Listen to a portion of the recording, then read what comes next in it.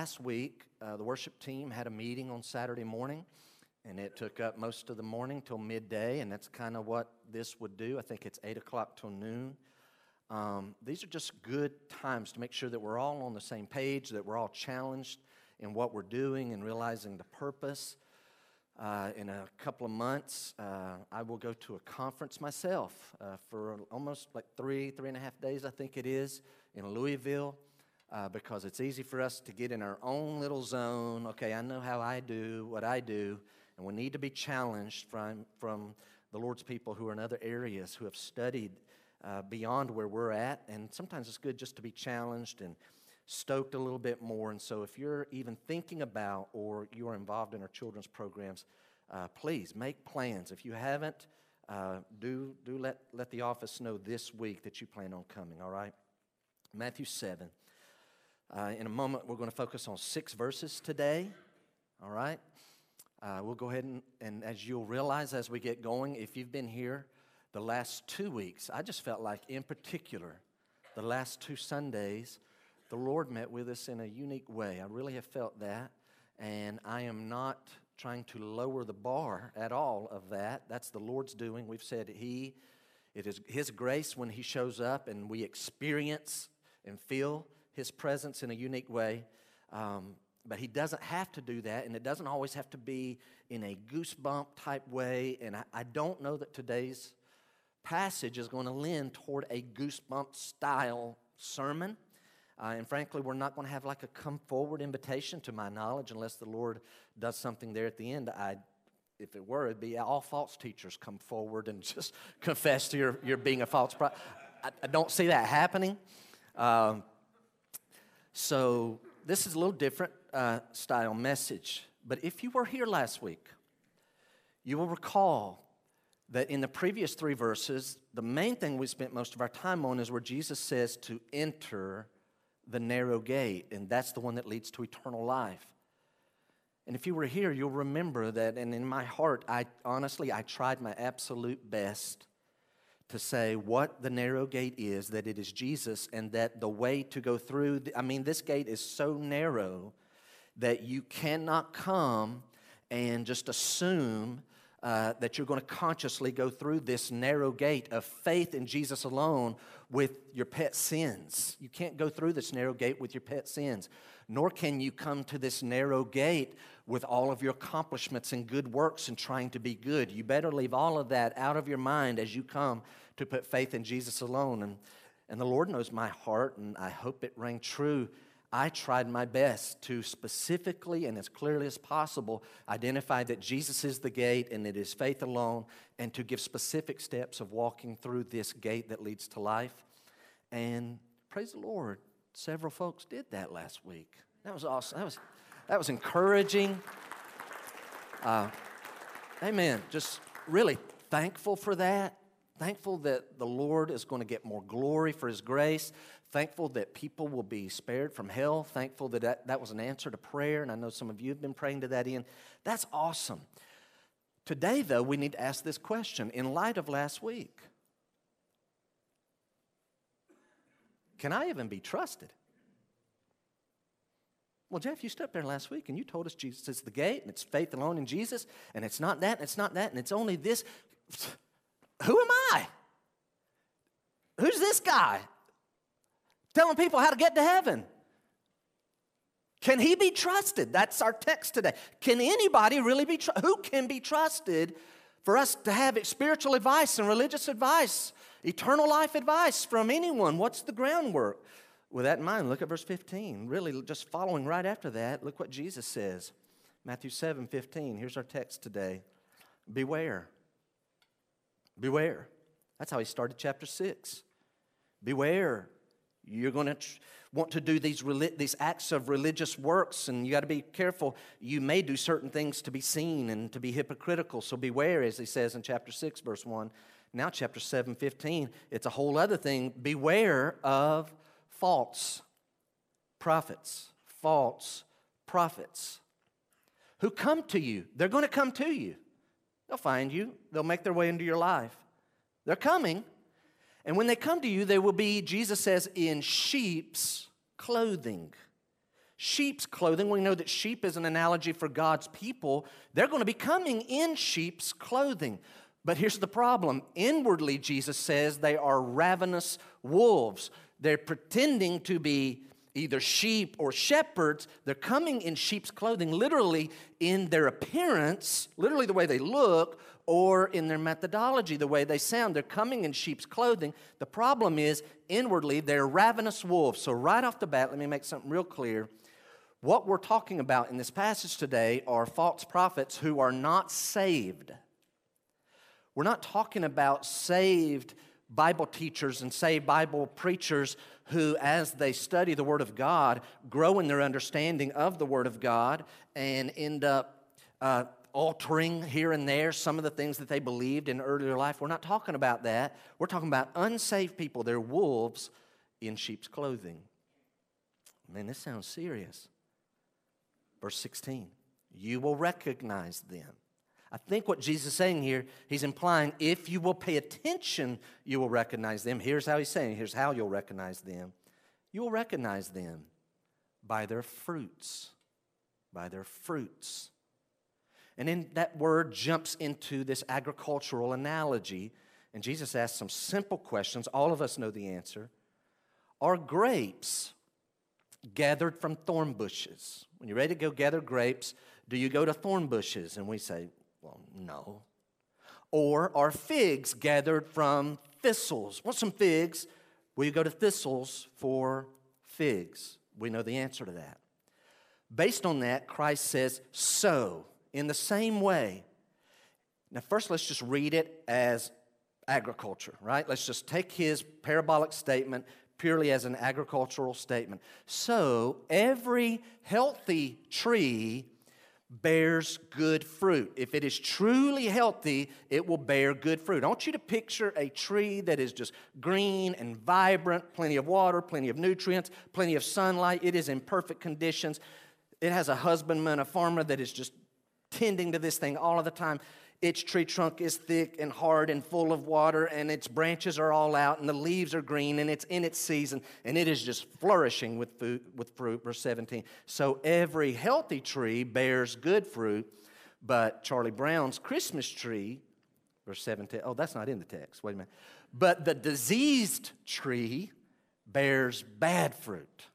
You don't see healthy fruit on a little scrawny or on a thistle or a thorn bush. You don't go look for any kind of fruit on that kind of tree. So the diseased tree bears bad fruit.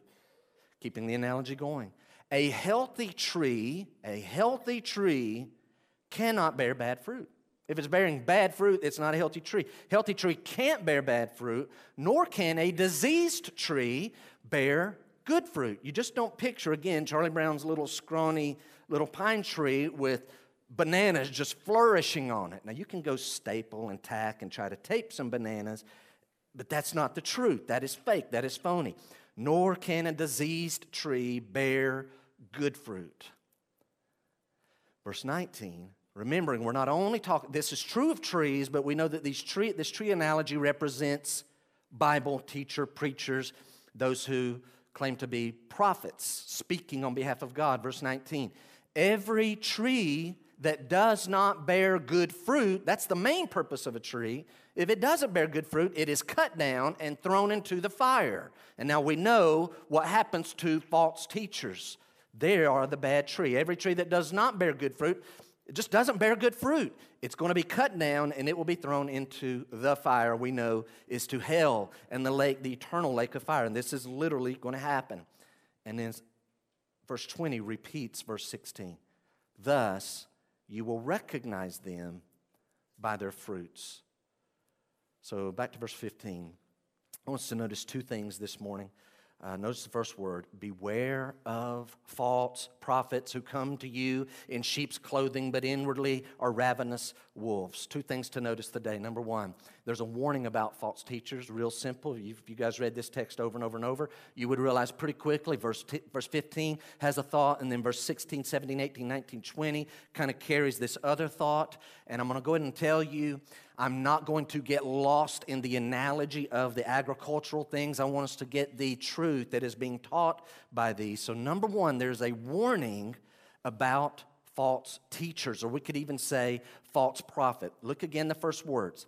Beware, Graceview, beware. Here's what that means. There is danger. This is major danger, and this danger may be near, and it could be very near, and this danger is coming even if it isn't near right now. Let this sink in. Danger is coming from where? False prophet, right.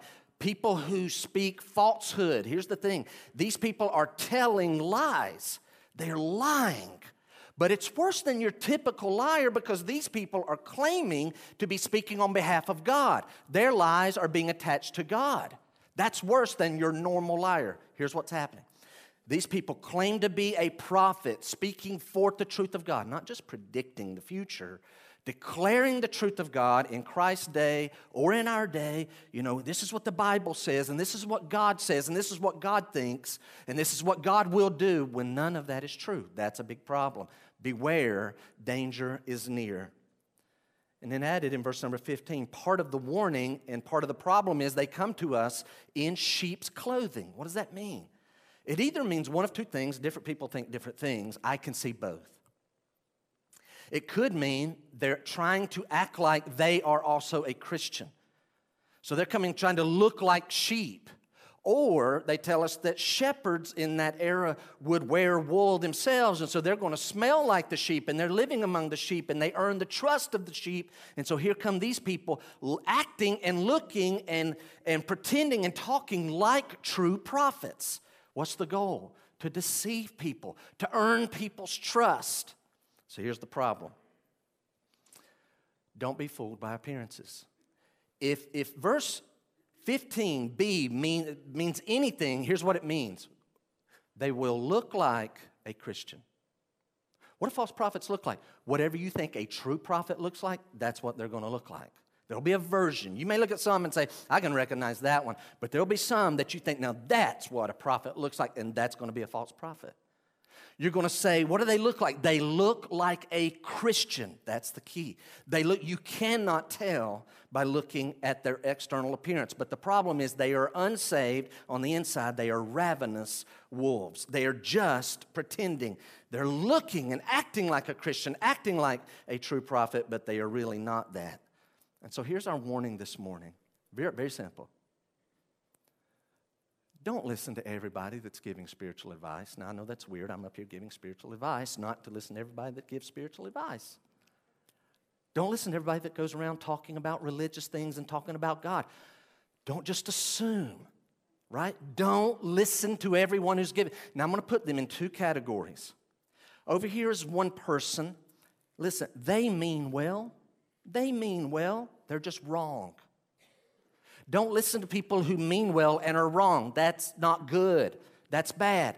But that could be a Christian who is growing in their faith. They just haven't learned the Word of God yet, right? That is not this text. What this text is talking about is a person who in their heart's intention is to pull people away from the Lord and to follow them. Watch out for that kind of person. Go with me if you would. Hold your spot here. Put your marker there. Go to Acts chapter 20.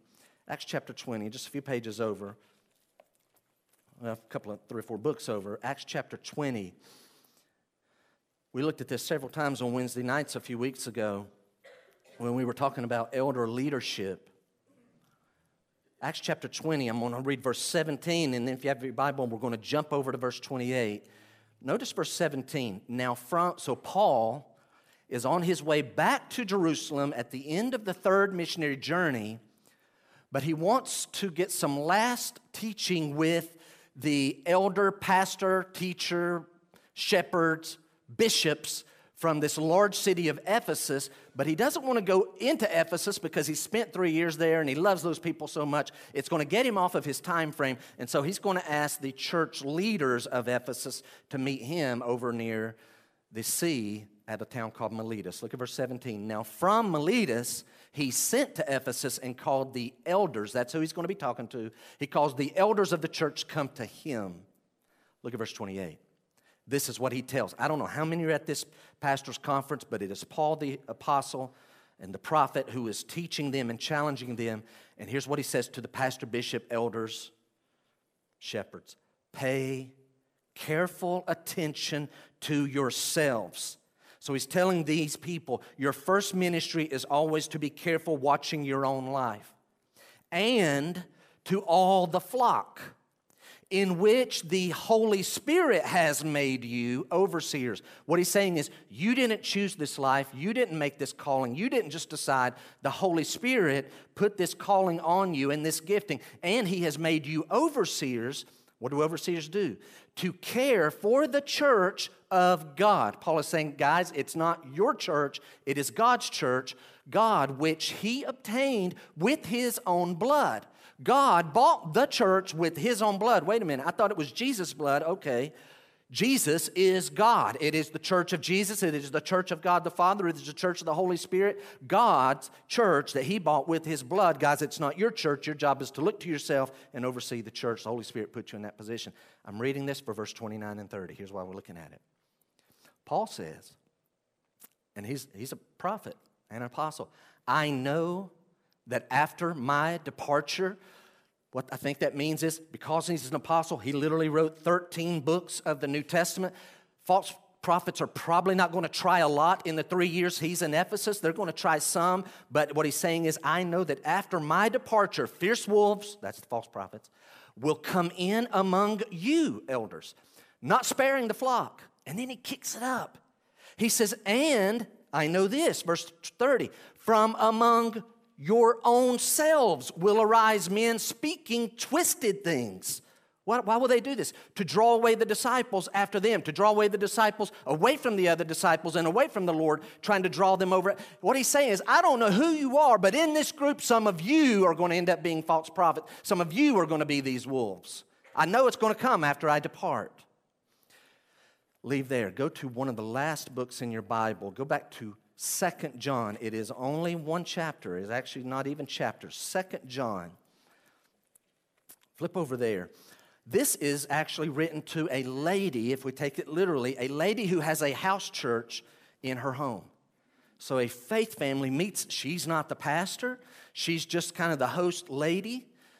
Verse number 1, we know this is John as we study this out, but the elder, he's the last remaining apostle. All the other apostles have died.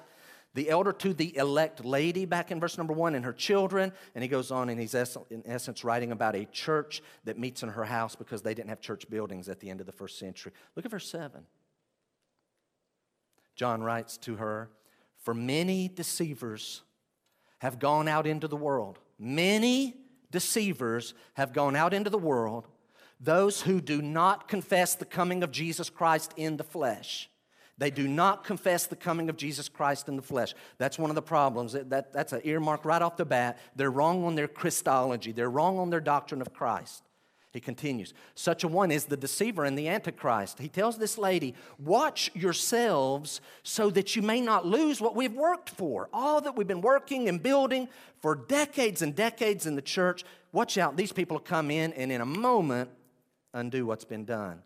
He says again, verse 8, watch yourselves so that you may not lose what we have worked for, but may win a full reward. Verse 9 tells what they do. Everyone who goes on ahead, that's the problem. John says, watch for this. Everyone who goes on ahead and does not abide in the teaching of Christ does not have God. Whoever abides in the teaching has both the Father and the Son. So verse 9 again, everyone who goes on ahead and does not abide in the teaching of Christ does not have God. Whoever abides in the teaching has both the Father and the Son. So what he's saying is, here's the teaching, here's the truth about God and the Lord Jesus Christ. False prophets are like, yeah, okay, that's nice, but listen, I've got some new information. I have a special word for the Lord. That there is just not new enough. It's not modern enough. It's not fresh enough. That's kind of old. I want you to follow me into this new teaching that only I have. Nope, you're wrong. The people who stay in the Bible, that's the ones you need to follow. Well, what happens if they come to our faith family? Verse 10, John, the Bible says, if anyone comes to you and does not bring this teaching, John's teaching, the teaching of the Bible, do not receive him into your house or give him any greeting. Hey, good to have you today. Aren't you the false prophet that just got kicked out of the church across town? I am. Well, good to have you. No. Get out of here. Didn't they just kick you out over there and over there? Yeah, one more try over here. No, get out of here. You're not welcome here. Well, that's rude. Verse 10, if anyone comes to you and does not bring this teaching, do not receive him into your house or give him any greeting, for whoever greets him takes part in his wicked works. You say, Jeff, this sounds a little rude. Back to Matthew 7. Look at verse 15 one more time. Beware of false prophets. How serious are we talking about? I'm probably going to sound like I'm exaggerating when I say this, right? If there's a stockbroker or a financial manager and he intentionally guides people to make investments that benefit him but squanders their wealth, when he's caught, he's going to lose his license and he's probably going to have to go to court and he could go to jail. You say, that's horrible. Those people had their wealth and they were going to retire on that. Now they have nothing. This guy, totally, I get it. That is awful. False teachers, far worse than that. If you have a false doctor who on a regular basis prescribes things, either medicine or procedures that are deteriorating the bodies of his patients or even causing them to die, you'd say, that's horrible, that's malpractice, he can go to jail for that. That's true. False prophets are far worse than a false doctor who's causing people to lose their physical life. I'll go further than that. If we hope this never happens, I literally have prayed this never happens. If a gunman were to come in on a Sunday morning and injure many and kill 5, 6, 7 Christians, that would be tragic, but that is not as destructive as a false prophet who stands all around the country every day in the pulpits and is deceiving people and teaching them that if they'll just trust in their good works and in their goodness and all that they do, that'll get them to heaven. That is far more destructive than a gunman that kills 6 or 7 Christians. Far more. Why? Write this down. Because the eternal is far more crucial than the temporal. I get it. Our next breath, we want that breath. We want something to drink. We need something to eat. We need clothes to wear. We need shelter, medicines, all those things. We have to have money to live. All of those illustrations I just used, I get it. But because the eternal is far more crucial than the temporal, false teachers are even more destructive than those who seek to do physical damage to someone. This is serious. This is very, very serious. And that's why I conclude our first point with some specific challenges I need you to work with me in your mind. Answer these questions. Who do you let affect your thinking? As I ask these questions, I want everybody in here in your mind put names to it. Who do you let affect your thinking? What Bible teachers are you listening to? Some of you I know listen to Bible teaching on the radio. Who do you listen to on the radio? What's their name? Some of you are like, well, I watch some folks on TV throughout the week, or I watch them early Sunday morning, or I watch them Sunday night. What's their name? Who are you watching on TV? Who are you listening to on the radio? Some of you are like really zealous and you listen to podcasts of people that are trying to teach and preach the Bible. I would ask you, who are the people that you say, okay, I got it. I'm not going to listen to anybody on the radio, anybody on TV, any podcast. I'm cutting them off. Which books are you reading? And if you're like, okay, I'm not going to read any more Christian books. Guys, that's not the answer. There are some awesome Bible teachers out there. But the question that we need to be asking ourselves is, are we being careful? When I'm listening to someone, does the Holy Spirit in me and does the Word of God validate their message? Does the Word of God coincide with what they're teaching? And does the Holy Spirit, I'm not asking, do you like what they're teaching? Because somebody here today is like, oh, I'm listening to this one fellow, I'm listening to this one lady. I'm not, I hate, but I need to listen to it, and they're getting all over my case. Okay. The question is it biblical? It's not, do you like it? I confess to you guys, I read some books. I read some books about Matthew before I come in here each week. But I'll tell you this. Those of you who've been here on Wednesday have heard me say this. Before I read any of them and before they have a shot to affect what I think about a passage, I'm going to read that passage very, very slowly, at least 10 to 15 times. This past week, I read 12 times very slowly. For me, that takes a long time, literally like a few hours. And by the time I had read the text, There's some books over there. I'll get to you in a minute, but or maybe tomorrow, but I read this text 12 times. I now have 4 pages of notes in front of me, and by the time I finished reading, just me and the Lord, we had 5.5 pages of notes. And that ended up ballooning up to almost 8 pages by the time they got a say in what's going to be here. What's your point? Let God speak to you first before you let anyone else try to have a shot at what you believe. And how do you do that? Read the text slowly. Read the Bible slowly, thoughtfully. Learn the rules of interpretation that we just spoke about recently on Wednesday night. Number 2, not only is there a warning about false teachers, and number 2, and this has some points under it, there's a test to identify false teachers. There's a test that is given to identify the false teachers. And it's verses 16 to 20. Literally, guys, false teachers are as ravenous as wolves. So, Jeff, what you said a while ago about financial advisors and doctors gone crazy and doing damage and causing death and a gunman, and now you're saying that false teachers are more dangerous than any of them. This sounds extreme. How are we going to know these people? How are we going to recognize them? Jesus is acting like it's imminent. They could literally be around us. If they're not, they are coming. We need to know this. How are we going to know what they look like? Well, listen carefully. You will not be able to tell by looking. You are not going to be, I can tell by that guy's voice. What? That's false teacher. I can tell by the voice. You hear the demonic stuff in the throat? It isn't going to happen that way. They're not going to walk in with a little sign around their neck. They're not going to have a little button. I am a false teacher. You're not going to tell by their clothing. Not wearing a tie. That's probably not a true teacher. Okay. Not in the Bible. Some would honestly think they're not wearing a suit and tie, probably not a true Bible teacher. Someone else, on the other hand, would say because they're not wearing a suit and tie, they probably are. People have different views. One over here, that one's wearing jeans and a T-shirt, can't be a true prophet of God. Another would say because they're wearing jeans and a T-shirt, kind of trendy looking, I think they're kind of cool, they probably are the prophet of God. Guys, you're not going to be able to tell by that. You got a false prophet hairdo. No, you got a true prophet hairdo. You got a true pastor's hairdo. I can tell you're telling the truth. Guys, don't fall for any of that. That's just sheep's clothing. Jesus makes it very clear. Look at verse 16. You'll recognize them by their fruits. Anybody want to guess what word is 7 times in these 6 verses? Anybody want to guess? Fruits. When a word that hardly comes up in our text comes up 7 times over and over and over and over in a passage in just 6 verses, that's the main thing that we're trying to get at in this text. The Lord's very clear. You will know them by their fruits. And then that causes Jesus to launch into this analogy of agriculture. Spiritual fruits in a teacher's life is the same equivalent of fruit in a tree's life or a vine's life. Now here's the problem. How are we going to know them? God knows who the false prophets are.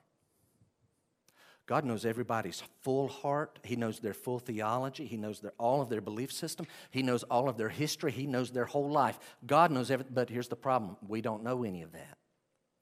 The good news, what Christ is saying is, if you will give it time and pay attention, what's on the inside? He knows who they are, and that's what they are on the inside. They're ravenous wolves pretending to be sheep or shepherds, but what's on the inside is eventually going to come out. So God knows fully who they are, but even we can recognize who they are. So write this down. The surest way for us to recognize what someone is by their fruit. And what is fruit? Fruit is that which very simply comes out of us. What is it that comes out of us?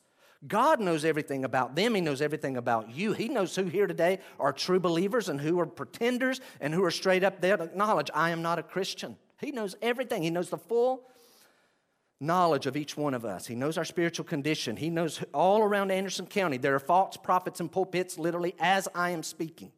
Some are wrapping up their sermons. Some are in the middle of their sermons. You say, who they are? Who are they? I don't know. I don't listen to all of them, but I guarantee you they're in Anderson County.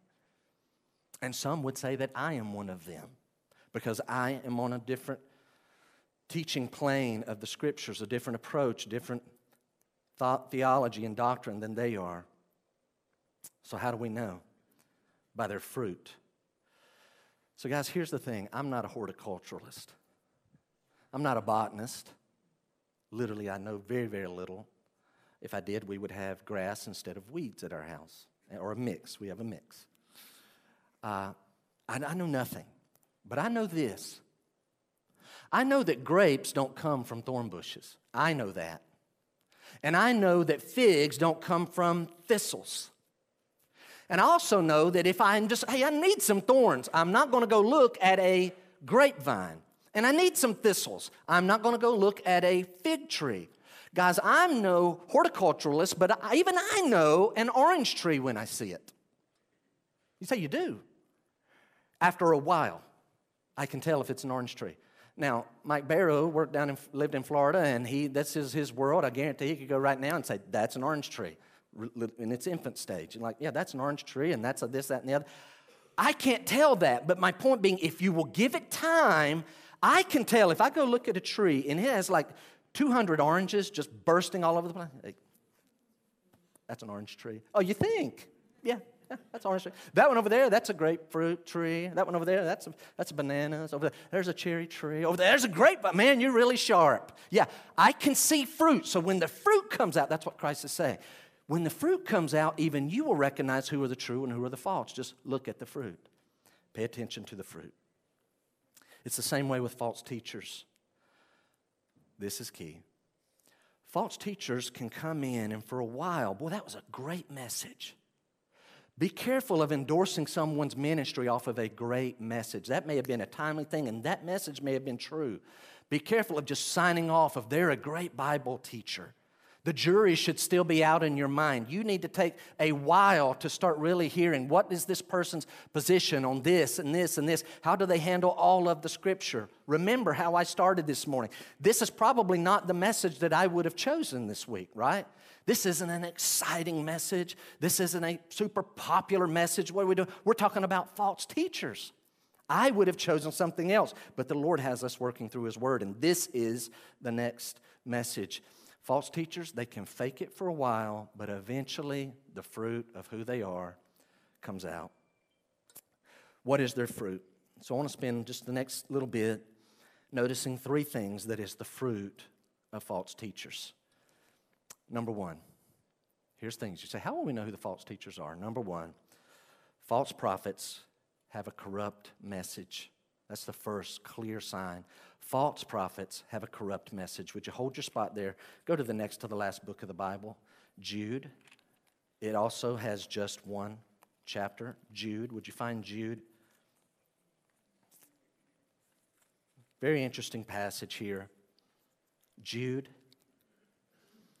Here's the thought. False prophets have a corrupt message. Jesus says you'll know them by their fruit. Be listening. Is their message corrupt? Jude, verse 3. After telling who he is, we can figure out he's the Lord's half-brother. He's James's full brother. James had written the first book of the New Testament, perhaps. Verse 3, look at it. Beloved, although I was very eager to write to you about our common salvation. I mean, Jude is saying, man, I was so excited. This tells me a lot about, I won't get off into how the New Testament came into being, but how God inspired Scripture. This man honestly thought he's going to write about salvation. I don't know what he meant, but it was probably about why we need salvation, what God did to supply salvation, how He brings salvation to us, what it does for us in this life, what it will do for us in the next life, how we should have hope, and all the wonderful ramifications of salvation. That's what he's thinking. That's what he's preparing. Verse 3 again. Beloved, although I was very eager to write to you about our common salvation, I found it necessary. What? Change of plan. I found it necessary to write appealing to you to contend for the faith, the body of belief, to contend for the faith that was once for all delivered to the saints. Now notice, why is he feeling like he had to switch gears? Notice verse 4. Jude, why the switch? For certain people, excuse me, for certain people have crept in unnoticed, who long ago were designated for this condemnation. Ungodly people. Watch what they do. Who pervert the grace of our God into sensuality and deny our only Master and Lord, Jesus Christ, who pervert, you know what they do? He says, I thought I was going to write about our common salvation, but I'm needing to warn you to fight and contend and to watch and to be aware and stand up against these people who come in and they'll say, oh yes, the grace of God. But the grace of God, their version of it is they pervert it into sensuality, which means your senses, you like to look at certain things that are sinful. You like to hear certain things that are sinful. You like to say sinful things. You like to feel sinful things. You like the taste of sinful things. You like to do sinful activity because your body has these urges. Don't worry about it. God's grace will cover all of that. It's fine. And Jude says they're liars. They deny the Lord and they sign off that the grace of God doesn't have a problem with our sensuality. And that's a problem. False teachers, very clearly, their message contradicts the Bible, and that's the problem. Excuse me. So here I need to make another distinction. I alluded to this earlier, and so in these fruits of false teachers, I want to make some distinctions. Here's one. Listen carefully. There is a difference between incomplete theology and being a false prophet. Apollos is a man in the New Testament who knew the Old Testament and was gifted by God to be a preacher. He was a true prophet of God. He knows the Old Testament backwards and forwards. He just doesn't know about Christ and the Holy Spirit working in the church. He doesn't know all that there is to know. So it's not until a couple that Paul had taught, named Aquila and Priscilla, pull Apollos to the side, and they train him privately. His theology was incomplete. So here's my point. There's a difference between an incomplete theology that Bible teachers and Bible preachers are growing in. There's that. And then there's being a false prophet. Again, these people are unsaved. Sheep's clothing means these false prophets are going to come in and they're intentionally going to use words and phrases and Christianese and talk about God, and they may even talk about the Lord Jesus Christ. And their purpose is to fool and to gain your trust and to fool people into following them, and then they give their real theology, which is against and again contradicts the Word of God. Write this down. Their message contradicts the Bible because rather than coming to the Word of God and reading it over and over, listen to my word very carefully here, rather than discover what God says in His Word and then declare what God says in His Word, they just give their own ideas. That's a key thing. They don't work, they don't read the Bible to discover what God says. They don't pray, Lord, would you please show me what this text is about? And then all of a sudden, wow, that's what God says. They don't discover God's truth and then declare it. They come with their own ideas. In fact, I'll go further than your note on the screen. Here's what they often do. They already know what they want to talk about. Here's what happens. They know what they want to talk about before they ever come to the Bible, but they know that we won't buy it if there isn't some Bible attached. So having figured out, I want to talk about this, now I just need a passage of Scripture. And so they'll get a verse and pull it out and give some half-truth and then twist it and take it out of its context and try to pull off that it is a biblical message when it is really just their message. And that's one of the main methods. The key here is they're not discovering what God says. They've already made up their mind what they want to say. They just need to find somewhere where God makes it sound like what they're wanting to say. Why? So God's people will buy it, and the naive will follow these people. We're supposed to be watching against that. Be careful. Watch against that. You need to be checking, is the point they're making being brought out in the context? And that's why I like preaching through a book of the Bible, so each week we can say, how does that compare to what's gone before it?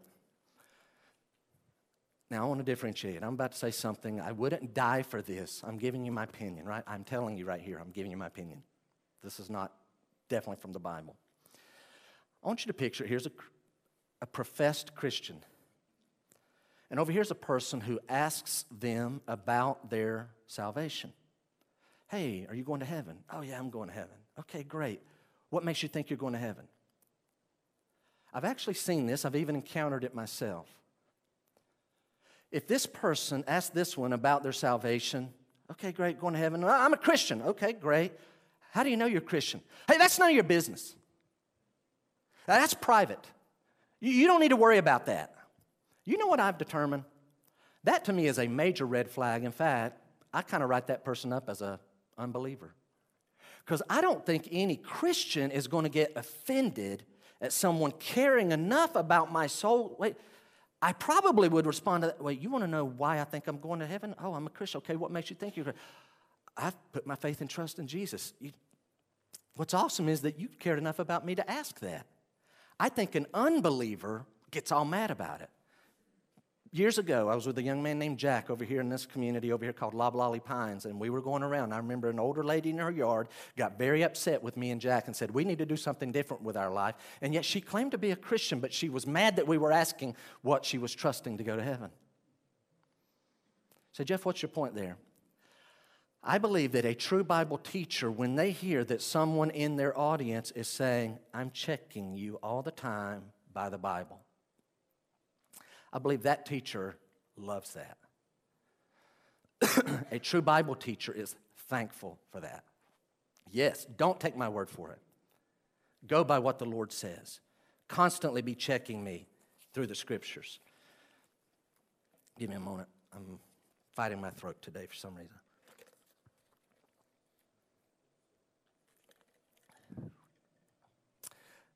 I want to go further than what I just said.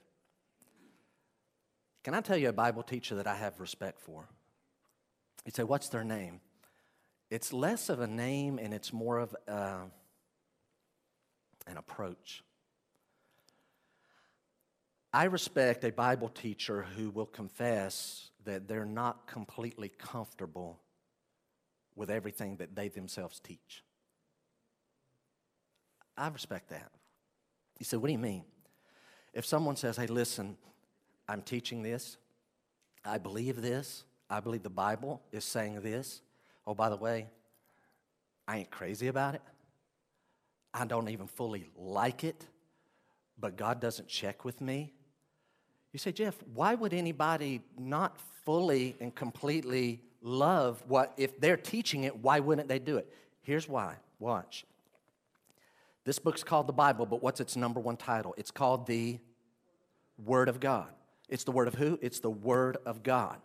It says about God that God's ways are not our ways. God's ways, not our ways. So what does that mean?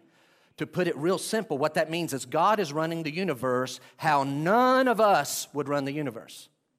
None of us would say, how everything is going in the world right now, if I was an all-powerful God, I would run everything exactly the way God's running it. No one here would do that. Exactly how history has gone, all that goes on, all the good, all the pain, all the bad, roll it all together. That's nobody here would do that. So the point being, this is God's Word. And a true Bible teacher is going to come to this and say, this isn't how I would do it, but this is what God's Word says, and I don't get to decide what I believe. God has already settled what I believe if I'm going to believe the Bible. I just have to preach what God's Word says. That's a true Bible teacher. Write this down. Here's what a false prophet does. 3 things. Go ahead and give that note. False teachers, excuse me. 3 things. False teachers gravitate to what is popular. False teachers often lack strong theology. And false teachers often omit offensive doctrines. I don't know why this is happening with my throat. I literally thought this morning, be this side. Now it's this side. And it's not a sore throat. It's hard. Somebody stuffed cotton in my throat last night, and it's deciding to come out right now. And that's fine. That's all in the Lord's hands. Notice that list. You see, here's what false teachers do. What do they want to hear? And that's what I'll teach. False teachers are going to lack strong theology. Jeff, what do you mean by that? They're very uncommitted on primary doctrines.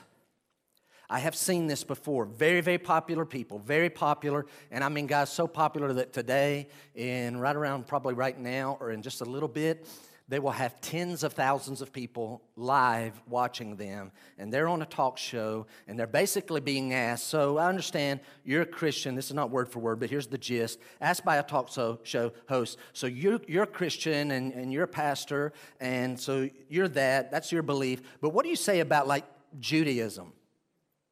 Guys, we're talking about Judaism that denies that Jesus is their Messiah. What do you say about Islam? What do you say about Hindus and Buddhism? Are they going to all go to heaven as well? And this person comes out and says, well, we just believe that God will do what's right in the end? That's a problem. That's a false teacher. It's not just what he says. He always avoids saying certain things. He ain't the only one. There's a lot of them around the country. There's a lot of them around the country. Catch what he said. If someone were to say, Jeff, do you think Judaism as it's set up and the way they reject Jesus today, are they going to heaven? No, Judaism, the way they have it set up, is an incomplete theology. They need to come to the New Testament. Their Messiah has come, and he's come in the form of a Savior and died on the cross. You have to believe that. What about Mormonism? That's a cult, guys. What about Hindus, and what about the Islam? Those are cults. There's just no way around it. And if someone comes along and says, well, okay, what about Jesus? What do you mean he's the Son of God? Well, different people think that means different things. What do you believe? Well, different people think different. Answer the question. Jesus is fully God and fully man, and because he's fully God, he lived a sinless life, and that's why his death on the cross is enough to pay for all our sins. Any more questions? Be real clear. False teachers are wishy-washy. They lack a strong theology. Why? Because strong theology is often offensive, and I don't want to talk about that. Let's avoid those passages, and let's stick in the passages that are the honey spots. And I can use this to launch out into what's really popular, because I just want a crowd following me. False prophets have corrupt messages. Number 2, false prophets have corrupt lifestyles. Now, this one gets tricky. False prophets have corrupt lifestyles. Again, hold your spot, Matthew. Would you go over to Romans chapter 16? Would you find Romans 16? You'll readily say this is the last chapter of Romans. After all that Paul has taught the Roman church, he's never been there, but he's given them a great book of theology. Such a foundational book of theology. He's finished by giving all these greetings to 20-some people that he knows by name that lived in Rome. And as it gets down to verse 17, watch what Paul says. I appeal to you, brothers, means brothers and sisters in Christ. I appeal to you, brothers, watch out. So Graceview, you say, Jeff, it's a little distracting with what's going on with your voice, and some things are going on. Hear what the Bible says to Graceview. I appeal to you, brothers, watch out for those who cause divisions and create obstacles contrary to the doctrine that you have been taught. What doctrine? The doctrine taught from the true Bible teachers and prophets that were local, and also the doctrine that is in the book of Romans. What do these people do? He says, watch out for those. They cause divisions, and they don't care. They're wolves. They hate the sheep. They don't care that all they're going to do is cut and run anyway and go somewhere else and cause trouble. Watch out for people that do that. Watch out for those who cause divisions and create obstacles contrary to the doctrine that you have been taught, and avoid them. Well, if you believe that part of the book of Romans, then that affects this, and they put up these obstacles why we shouldn't believe clear teaching of the Bible. Yes, Romans says that all have sinned and all fall short of the glory of God, but that really doesn't mean, no, all of us have sinned and fall short of the glory of God. Watch for people who do that. But to our point here, verse 18, Paul says, watch them, avoid them. Why? For such persons do not serve. You see that word serve? They are not a bond servant of our Lord Christ. For such persons do not serve our Lord Christ, but, here's the idea, they serve their own appetites. They are not slaves to Christ, they are slaves to their own appetites, and by smooth talk and flattery, they deceive the hearts of the naive. Watch out for them. They're coming. They may already be there, Romans. They're probably in your house churches as we speak. Be aware of them. Look for them and avoid them. Don't let them have a platform. Verse 18 again, what do? They are slaves to their appetites. Their body has these appetites, and they're slaves to the appetites. Write this down.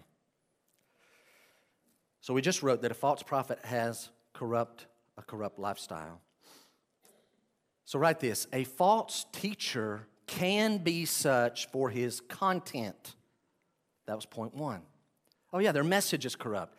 A false teacher, false prophet, can be such for his content or for his conduct. And I want to be careful here. This is where I need to go back and say there are born-again believers, those of us who teach and preach the Bible. Listen, guys, we struggle with sin. Every Christian struggles with sin. I want you to understand, there are no infallible Bible teachers on earth today. There are no infallible. That's why all the great teachers don't agree on everything. They're all wrong on something, right?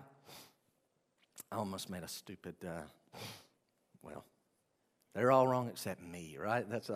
They're all wrong. No, I am wrong. You say, Jeff, where are you wrong? I don't know yet, but I can tell you some things that I have said years ago in a Christian school that I was wrong, and the Lord has now identified it to me.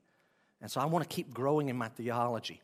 No one is infallible in their teaching, and no one is sinless in their living. I want to make that clear. So you say, Jeff, false, but they're the ones who have corrupt lifestyles, is what I want to make that point. All right? No one is sinless, not even close. No one's not even close to being sinless. But verse 18 says that a common mark, write this down, a common mark of false teachers is that they are slaves to their sinful appetite, slaves to the lust of the flesh, slaves to the lust of the eye, slaves to the pride of life. Why is that important? Again, I'm careful here, realizing that I'm talking about unbelievers versus those of us who are believers who still struggle with sin, and we still see through a glass darkly. We know in part. We don't know fully. We're still growing in our faith. So what is the distinction here? These people are slaves to sin. They are pretending in front of you, but they know all the time that there's this sinful drive that is going on in them. Christians, unbelievers, false prophets are trying to manage sin and keep it from getting discovered. Meanwhile, Christians are battling sin. There's a difference. All Christians battle sin, but they battle. An unbeliever may try to manage and keep it hidden. And there is a difference between the two. Here's the point. Even when someone's teaching is correct, the influence of their life can still be destructive if they are in sin. One person I've struggled with in Scripture is this man named Balaam. Balaam talks to God. And what Balaam says is going to happen, happens. That's why when he's paid money to proclaim a prophecy against Israel, it just doesn't come out as a prophecy against Israel. God makes it come out as a blessing, and the man wants his money back that paid him to curse Israel. So then Balaam is a true prophet. He communicates with the Lord, and what he says actually happens. No, here's the problem. The New Testament's very clear. Balaam is a false prophet. Why is Balaam a false prophet? Because of his lifestyle and his motive. What he says actually happens. 2 Peter. Leave Romans for a moment. Go to 2 Peter chapter 2. We literally could have, but we're not preaching 2 Peter. We're just using this as quick proof text about what Jesus is teaching us in Matthew 7. But if you want to do a further study, then study all of chapter 2. Study the book of Jude. Jude thought he was going to write about our salvation, but he ends up giving his whole letter to exposing false teachers. 2 Peter chapter 2, basically the same thing. Look at verse 14. We're talking about false prophets have corrupt lifestyles. What do we mean? Verse 14. Peter says they have eyes full of adultery. Oh, okay. So they have thoughts, or maybe they struggled with something. No, their eyes are full of adultery, insatiable for sin. They entice unsteady souls.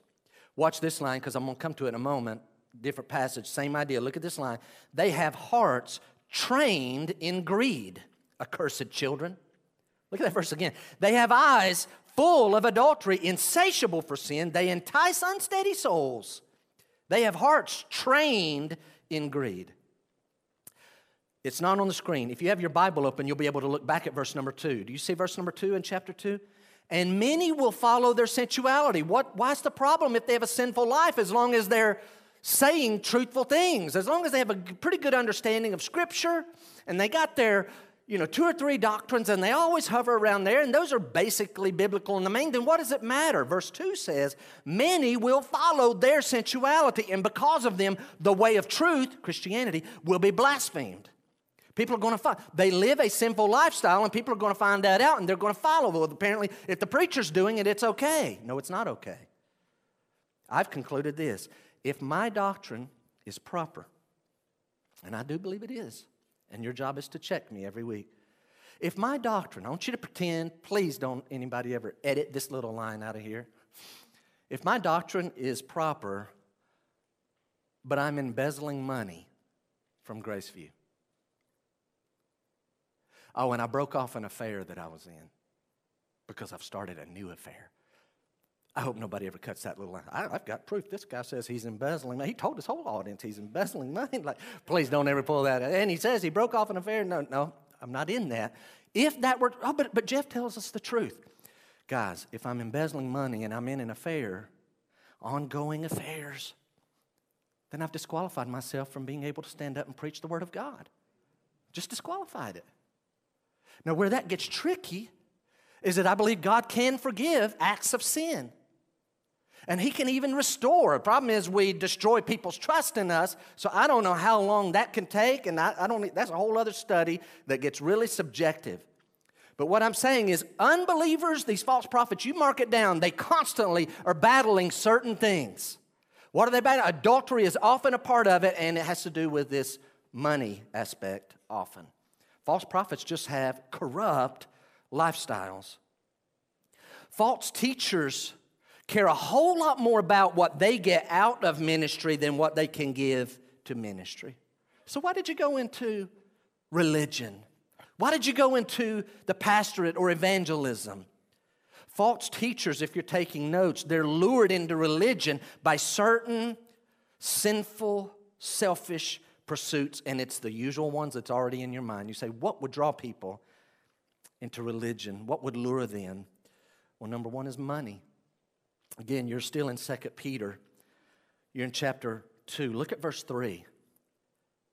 Money's a big one, guys. Watch them. Watch them. Peter says, and in their greed, they will exploit you with false words. Their condemnation from long ago is not idle, and their destruction is not asleep. First part of the verse again. In their greed, they will exploit you with false words. Not only is their teaching false, I think what they're doing is in their fundraising, they're lying to you about where the money is going. You want to watch. This is very, very common among false supposed prophets. Now here's the trouble. True Bible teachers and preachers are going to ask God's people to give money. The apostles received money to care for the poor. Paul raised money on his missionary journeys for the poor in Jerusalem. Paul received money to send him on missionary journeys. Sometimes he worked on missionary journeys, particularly in the city of Corinth, and paid his own way, but at other times he is being funded by the Antioch church and the Philippian church in particular, and he even writes in the book of Romans, hey, Rome, I want to come to you and have you fund my ministry when I go to Spain. So Paul raises money for poor people. He raises money to further the ministry, even his ministry. But here's a hallmark of false teachers. They're constantly seeking to benefit themselves financially. I'll go ahead and say, they're not very good at teaching us what the Bible says, but they're often very good at raising money. Watch them. If you were here the first year I was here, I don't think I ever talked about giving, because I just don't want to ever be associated with one of those preachers. There they go, especially if somebody's a visitor for the first time and they walk in, and out of 52 weeks, one of the 2 or 3, usually around Lottie Moon or Annie Armstrong offering. See, another typical preacher, they're always money grabbing. And so I would just shy away from it. But some people, boy, it's constantly. I'm venting for a moment. I know my time's gone, but I'm going to vent for just a moment. More on TV than radio. More on TV than radio. I've seen this. You ever watch them? They have these 30-minute programs. 30 minutes. And out of 30 minutes, they'll have about 6 minutes where they're showing some footage of them speaking, but then they'll briefly, we'll want to interrupt this and that and the other and remind you for a certain gift, we're going to send you, if you'll give this amount of money, we're going to send you a book by me. And you get a calendar if you'll give this much. Or if you give this much, I'm going to give you a cloth, and I've prayed over it. And they'll show you footage that's not the same footage you showed 3 years ago when you were overseas and things were happening. 24 minutes of fundraise, and just a few minutes. I'm thinking, why do you have a show? They have a show to raise money so they can have a show. To raise money so they can have a show. That's the purpose. The other things that lure them in is fame and pride. They want to be famous. We should preach so that Christ is being furthered. We should preach to reveal Christ. Many preachers, I think, preach to reveal how charismatic and how clever and how smart they are. And they'll go and they'll take this church as a stepping stone for this church and a stepping stone. Because really what they're after, they want to be in this realm of people. And they would it's all about being really well known. Watch out. They're hungry and thirsty for power and for fame. Why did you go into religion? There's some people. Why did you go into church ministry? In some people's heart, they just want to lord over God's people. They want to lord over God's people. And again, the book of Peter warns pastors not to be that way. They want to make much of themselves. Write this quickly. Here's the problem. We cannot make much of Christ and much of ourselves at the same time. You can't do it. Your goal, the inward motive cannot be, boy, I hope they walk away just thinking great things about me. No, the goal of a true Bible teacher, Bible preacher, what motivated them to get in the ministry should be that, Lord, you've called me, it scares me to death, but I just want your kingdom to be furthered and keep my motives pure. Did you catch the lifestyle? They're usually adulterous, they're greedy, they're power hungry, and they're narcissistic. Those are 4 marks almost all the time. They may only be 3 out of 4, but almost all the time you watch for these people. They're money grabbers, they're greedy, they're narcissistic, everything's about them advancing themselves, and they're adulterous, and it usually comes out in time. And lastly, as we go back to Matthew, what's the fruit? They have a corrupt message, they have a corrupt lifestyle, and false prophets produce wrong results. That's the fruit. The fruit of their message, their words are their fruit, their lifestyle is their fruit. And then what about the results of their ministry? So I would encourage you, that book you're reading, the podcast you're listening to, ask yourself, since this person came into my life, what has been the effect on my spiritual life? A church ought to ask themselves, since that person has come into our ministry, what has been the effect spiritually on our church since they have come into our ministry? What's been the effect? 2 final things, and then I'm going to wind it down. Here's the next to the last one. Here's a true prophet, a true teacher, a person that truly is called and gifted and desirous to speak forth God's word. The first 3 or 4 words are very important here. If received, that's key. If received and given time, if it's received, a true Bible teacher can teach and preach, but if it's not received, then there are not going to be results. If received by those that are being taught, and if given time, I would propose to you that the ministry of a true Bible teacher should result in at least 3 things, and I narrowed down. It could be many, many more. It should result in people drawing closer to the Lord. It should result in people becoming stronger in their spirit. It should result in people becoming more and more godly in their living. That's the typical result of a true Bible teacher, preacher. You see that list? So here it is, watch. Here's the Lord, and here's you, and here's this person speaking into your life. Here's your Sunday school teacher, and here's a pastor, and here's the person on TV, and here's the podcast that you're listening to. If these are all true Bible teachers and preachers, then you should be just drawing closer and closer to the Lord. And all the while, you should be drawing stronger and stronger in your spirit. And as this journey goes, you're getting more and more victorious over sin. You're still struggling against it, and you fell down, but you know how to get that right and to claim confession and forgiveness, and you get back up and you learn how to battle that and let the Lord win the victory, but you're growing in your walk with the Lord. You're getting closer to the Lord. You're getting stronger in your spirit, and your life is becoming more and more godly, and it's having an effect. That should be what you would expect of a Bible teacher, preacher. You say, well, what about false prophets? Barclay finishes today for us by giving us 4 typical, he had 5, and this is not a word for word, but 4 possible effects of false teaching. Number 1, the ministry of false teachers produces religion that focuses mainly on externals. Watch out for that. Their ministry focuses mainly on externals. Guys, I wish I'd put those on your handout. I wish I would have put them in a different order because number 1, 2, and 4, they kind of go together with a certain kind of false prophet. And that third one is literally like on the other spectrum because there's different kinds of false prophets. So just remember 1, 2, 4 kind of go together. Here's one. They hammer away, and their religion that they're teaching is all about the externals. Barclay writes the following. He says, it is possible to teach that religion consists of going to church, observing the Lord's Day, fulfilling one's financial obligations to the church, and reading one's Bible. Those are great things. What's your church all about? Well, they want us to go to church on the Lord's Day and give money to the church and read our Bible. And if we do that, everything's good. Barclay writes, a man might do all these things and still be far off from being a Christian. You say, do you think someone could? Oh, absolutely. All around our county today are people who are faithful to go to church and they observe the Lord's Day and they read their Bible and they drop a tithe or an offering in the church, but they're not saved. I pray the Lord lets me never settle for such a low bar as just externals. Just externals. Some are constantly, it's always about the outside. Number 2, false teaching often has an effect of producing religion that focuses on prohibitions. You know what that means? They focus on prohibitions. Man-made rules. Don't do that. Don't do that. Don't fix your hair that way. Don't do that. Don't wear that. Don't go over there.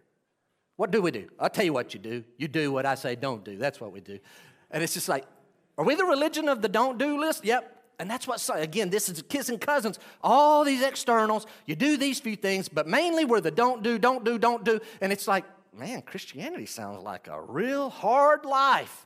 It sounds like a real strict, rules-driven life. Yeah, that's what false teaching leads to. It's all about the don'ts. It's all about the externals. This third one is almost like on the other end of the spectrum. It produces a religion that leads to an unchanged life. I would remind you what we read a while ago in Jude. Do you remember that? Jude verse 4, certain people have crept in unnoticed who long ago were designated for this condemnation, ungodly people who pervert the grace of our God into sensuality. So this over here, they want you to go by all their rules and all the externals, but this one over here, it's like, don't worry about it. God's good. Your life won't need to change at all. I want to contend that true Bible teaching and preaching will lead to a changed life if a believer is a true believer. They had the Holy Spirit in them. If they keep exposing themselves to true Bible teaching and preaching, they're going to face conviction, and they're going to want to get in tune with what God is doing, and God is going to change their life as they respond to Him in obedience, and the life is changing. Every Christian here ought to ask themselves, how has my life changed since I've come to faith in the Lord Jesus Christ? Do y'all know that I could right now point to people in this room, who've been saved in the last 2 or 3 years, and I didn't know them 2 or 3 years ago, but I'll guarantee people who did know them would say, I don't know what happened to them, but since they've got saved, they're like a whole new person. Yep, that's true religion. The life is changed. I told you 1, 2, and 4 are often the same kind of false teaching, and that's this one. Barclay writes, false teaching often can have the effect of producing religion which is arrogant. Arrogant. Godly, true Bible teaching and preaching should never lead God's people to a conclusion. You know, we do all those externals and we don't do and don't do and don't do. We're up here and everybody else is down there. And some are constantly, the purpose, the direction of their ministry is constantly pulling people, don't have anything to do with all of them. Just get over here. We're all by ourselves. It's just us. We're the only godly ones. Careful. They're probably false teachers. Doesn't lead to arrogance. The opposite. Bible teaching leads to a focus mostly on internals and not just what we don't do. It's most about what we get to do. And it's about, Lord, look how you are changing my life. And it doesn't lead to arrogance. It leads to humility. Lord, why me? Why did you save me? I don't deserve this. That's a Bible perspective.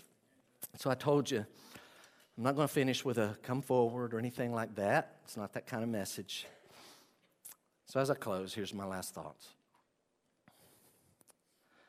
minor discrepancies so we have primary doctrines, and there's secondary doctrines, and there's third level doctrines. Guys, minor discrepancies among Bible teachers and preachers on secondary and tertiary doctrines, that doesn't make them a heretic. It makes them human. But if we see a pattern of a corrupt, wrong message, of a corrupt, wrong living, and of wrong results, then that means I don't need to be following that person. Particularly, the Bible is clear that elders are supposed to be on the watch for false teachers and false prophets. What that means is, and there's a couple of pastors that are not officially on our elder board, but their job along with our other 4 elders and me as well, their job every week is to be analyzing, is what Jeff teaching true or not? And is what the Sunday school teacher saying, is it true or not? Is what's being taught to our youth and to our kids, is that true or not? Our job is to be on the lookout. But if you'll remember, 2 John was written to a lady who had a house church, and she was being told for all the people in the faith family, all of them are supposed to be on the lookout for false teaching. So what is your job? To constantly be analyzing the message that is being given. And so I leave you with these challenges. Listen to lots of Bible teaching. Just be choosy who it is. Evaluate me all the time by my message, by my life, knowing that it will be very imperfect. But you evaluate me by my message and by my life and by the results of my ministry and anyone else here. And then I would finish with this. When God speaks to you, through His Word, and even through the man of God who's being used to handle the Word of God, then obey what God is teaching you. And that's the message. Be choosy who you listen to. Always be evaluating them. And when God speaks, very clearly it is God speaking through His Word, through this person, then obey what God says to do, and we'll be on good footing. Don't follow just because someone has a title or a position. You follow because their message and their life, imperfectly, but their life matches that. And the results is I'm growing closer to the Lord, and I'm getting stronger in my spirit, and God's making my life changed. That's a good sign. Would you stand this morning? We'll be dismissed in a word of prayer. Thank you for your attention. I told you it would be very different.